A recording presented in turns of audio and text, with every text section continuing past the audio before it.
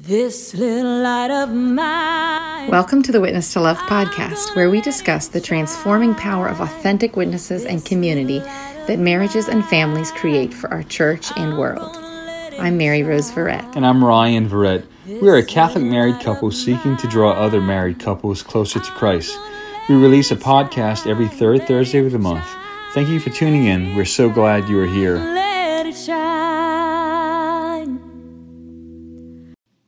Father Blake Dubrock, so good to be sitting with you in person. We're not on a phone or in a video. We get to sit with you, and thank you for joining us today. Thank you. It's my pleasure. Really enjoy being here. It is nice to be in communion with people. You know, this is virtual for most people, right? They're listening in their homes or together. But this is communal for us in a real incarnational way, which I love. Yeah, Father, you just had a really big weekend, and can you tell us about what you do and a little bit about yourself and what this weekend was about? Yeah, so I'm the vocations director for the Diocese of Lafayette, Louisiana, here in South Louisiana. I'm also the parochial vicar at St. Bernard Parish in Breaux Bridge, Louisiana.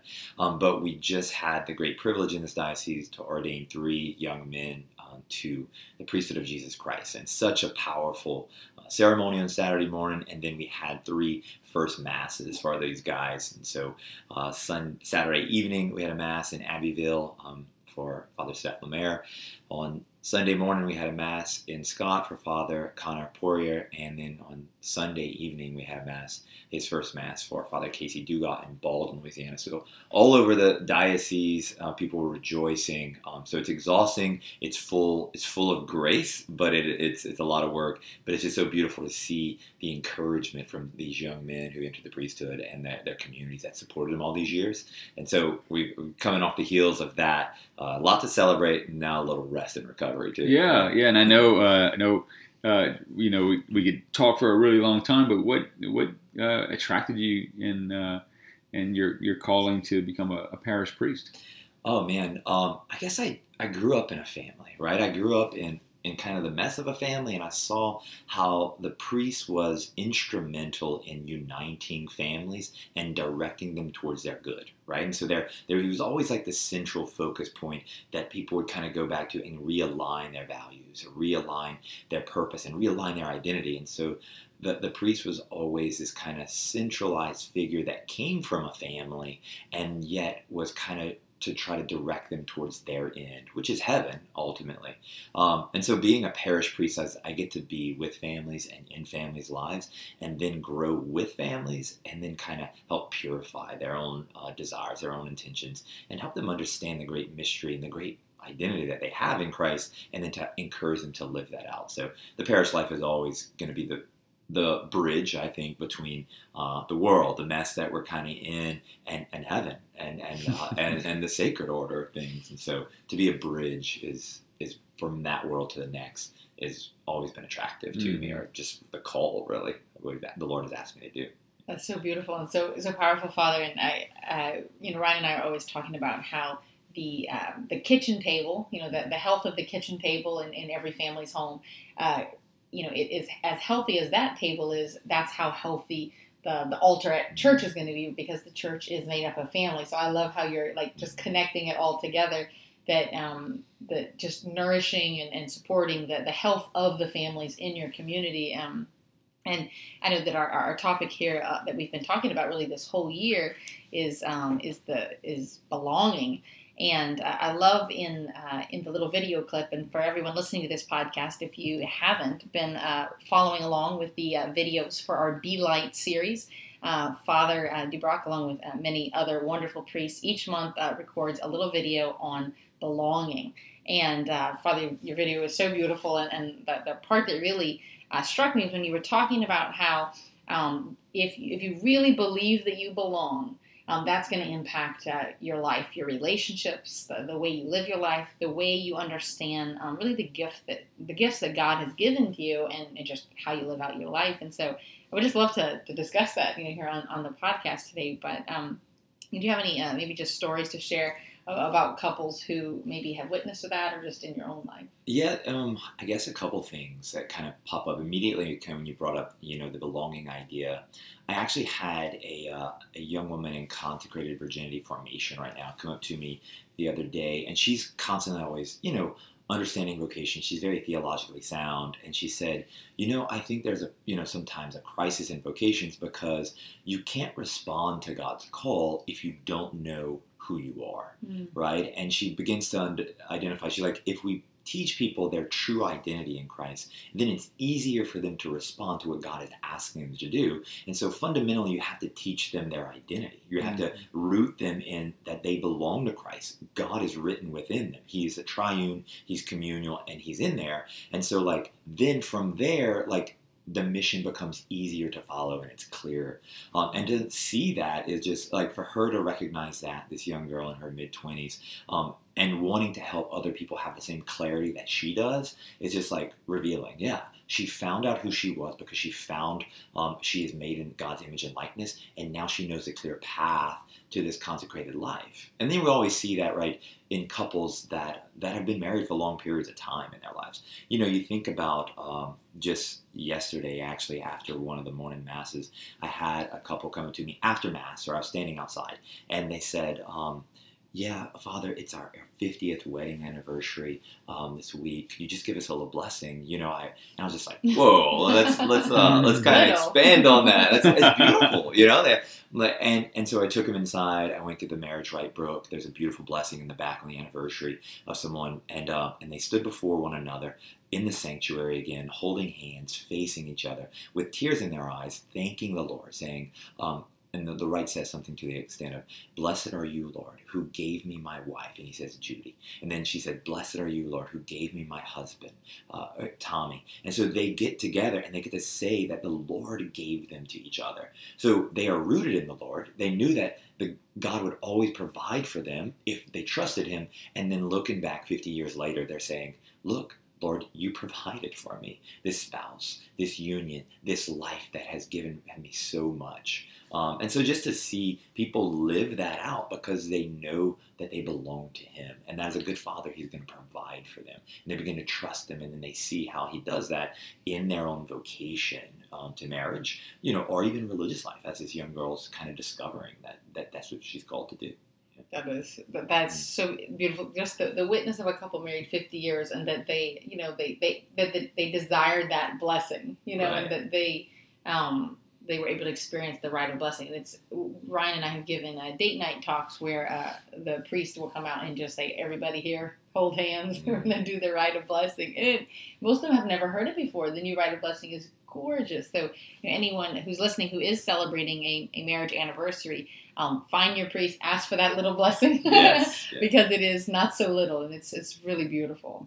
I really love that connection between understanding our identity and belonging. I think when we were envisioning and discerning this year of belonging, we knew that it was an important first step, being restored and being in God's image and likeness, and that it's really there's a tendency today for people to kind of maybe to not feel connected, to push back, and maybe also just because of whatever our own experience was growing up. A lot of couples, their parents were maybe divorced, maybe they were just in high school or college and didn't have maybe the best situation with friends or so, but now, though, that deep connection between growing and identity, you were referring to being kind of abiding in Christ and being connected into Christ. How do you see that in your experience in the parish, the necessity of couples, just in very practical ways, being rooted in the parish life?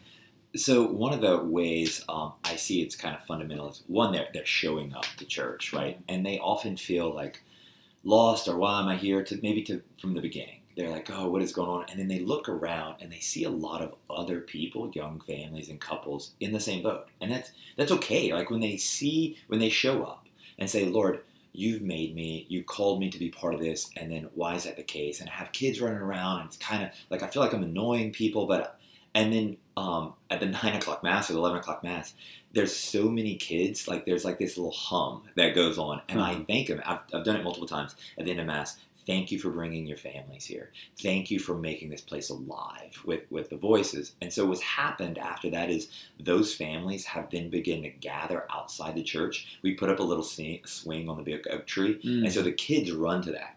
And what has happened just organically because they're showing up is that they have become connected, right, through their kids and now through the faith that they're deepening this. So we've been invited, only even as of recently, to people's houses that just become connected to one another because they decided to show up individually as a family because they knew it was important to them. Right? Mm-hmm. And then they go there and they see other young families, other married couples that want the same thing, and so they connect on that level. And now the community is, this chain link is getting stronger and stronger, rooted in their connection to God, to their Creator, to the Eucharist, to the sacraments. And those are the sources of their deep conversations, which just kind of happens by showing up because they followed this little, maybe even faint voice to be part of the parish, to go into the church doors with kids, and then they see these others. And to some degree, we try to connect them, but they reach out too. And we're trying to do these small group networks, just like this, right? Be Light is to connect and watch how you grow, like in a real depth. And a real, beyond the surface level things. And that's what people want. We're hungry for this real identity. And you can only find that identity in community because God himself is a communion of relationships. And so it deepens the reality of I love that that swing. I noticed that. It's and we've seen that also, I think, when traveling around the U.S. and going to parishes that use Witness to Love. And sometimes there's engaged couples that this is the first time they've been to Mass in quite a while. Sometimes they've been going for a while, and there's no shame in that. There's no condemnation. But I know sometimes some maybe couples that hadn't been going to Mass in a long time, they don't really have churchy clothes, right, quote unquote, and that's okay because they've grown in this new identity, but those relationships and those people kind of hanging around, and I love that, obviously, speaking to those families with children. Huge benefit when you can hear those sounds, because it does sound like a house. And I think that's the connection between the parish and the domestic church. That it should sound similar. Things mm-hmm. said in the church, we should be saying in our house. And vice versa, right? There should be a connection. A church should not sound like a cemetery. Or a museum. Or a museum. But, it really should be alive. And it's those voices. And sometimes we travel and especially outside of the United States. And it's just, there's no kids in the church except our kids. Sometimes, just, especially daily Mass, there's just not many. And it's, I think the more that people feel welcome and feel that they belong, in their church communities, the more they're going to be able to be really on mission and be able to live out their Catholic faith and live out their identity. And maybe what would you say, Father, are some concrete things that either couples can do in their own church community or just that the church communities can do to help families really feel that they belong so that they can, live out their mission and their identity? Yeah, maybe a couple things. And I guess maybe I can speak better from a church parish community mm-hmm. Standpoint. Like the church has to be welcoming and open, and like seek these individuals out. So I'm very blessed to have the Witness to Love program at our parish. One of the fruits of that I've seen recently, a couple came to me, they want to get married in the church. I was like, okay, well, this is what we do. This is how I want you to be formed. We value marriage so much that we want to prepare you for this great sacrament. And this is how we do this. And so the requirements, our kind of little scavenger hunt program is to, with your mentor couple, go to Mass. And this couple had admittedly not been to Mass in a long time. And so they come to Mass, and I was like, come as you are. Like, this is a home, and I want you to come to worship our Lord, to experience His love. And then what happens, they get out of Mass and with their mentor couple, and they see all these other families, and they're like, this is what we want for our family. Right? And this is what we are actually called to. We've been missing it because we didn't show up. And part of it is because we have a great marriage prep program and people want the sacraments, or someone who wants to get baptized. These are kind of initial sacraments that bring people back to the church. And so it's really for us right now, sometimes the only way we can capture some of these kind of families that have been lost. And I get maybe some of you have been kind of these families as well too. Like the church just wants to embrace you, right? Not condemn you, but say, look, come in, let us show you the beauty of the sacrament that you are preparing for, that you've been engaged in. And so we capture in these moments when they're preparing for marriage, this great sacrament, and for baptism, or for confirmation, First Communion. We've had so many families come back because they're doing sacramental prep for their kids, and they're like, oh, I forgot we haven't gone to Mass in a long time. And so those are just for like the parish standpoint. We see these as points of contact where we get to encounter and share the good news of the identity that they are, and then remind people, because it's so easy to get lost. Yes, and to forget. It is, and to forget. And that's why I think like it helps us when we activate like our identity. The moving from our belonging, right, to, in some sense, to like the creed that we profess, then that becomes like when I say these things over and over again, like when a married couple renews their vows every year, or they look at their promises on their anniversary, like, you know what that's going to do? It's going to remember the mission that I have in this sacrament, to say, oh yeah, to honor you all the days of my love, to love you. And I've encouraged families to do that. There was the Holy Thursday Mass we had this year. What priests do that day is the Chrism Mass. And so we all go and we renew our promises. And so I had to take a deep examination of myself that you're like, Lord, where have I failed you in my promises? So what I did for Mass that night, I was preaching that night, and I shared that with the congregation. I said, here's what I did. I renewed my promises, and this is where I failed you. And I said, I'm sorry for not being there for some of you whenever you called, or I didn't respond. And I said, and I just was honest, and because I wanted them, my bride, to forgive me. And so then I asked them to do that within their marriages, right? Go back and look at your promises you made and ask your spouse for forgiveness, right? You're not mad at me for asking for forgiveness. And in fact, you love me even more. And so do that in your marriages. And so, but for that couple, that they get some of that this year just by stepping in the church. And so the church parish sees these initial contacts of like baptism, confirmation, marriage preparation, and other sacraments, that to be a key of like reminding you who you are and whose you are. And so then that helps them reaffirm what we believe about ourselves too, Wow. Father, that's beautiful and such a good good concluding point, for this conversation, this year of belonging, and going now into this very important next step, just a closer discerning and understanding look of what we believe, and that we believe together, and that it's not just a I believe, but it's that we believe. And I don't know, Father, can you just maybe wrap up this year with a little bit of a prayer in this area, and maybe just give a blessing to all the listeners as we go into this second year now? Yeah, let's do that. Let's just kind of call to mind the great identity we have been given, right? And that we belong to a body. We belong to the mystical body of Christ, all of us who have been baptized, and to help us understand that true identity of the indwelling Trinity within us. And then with that identity, we must move with that. It must bring us to a missionary spot of like service, a service within our marriages, to lay down our lives for others. And Lord, you have called us to this great service. Help us to continue to meditate on this great identity that you give us, but also to fulfill the creed of our lives, that we believe we are your sons and daughters. We believe you have called us to a spousal love.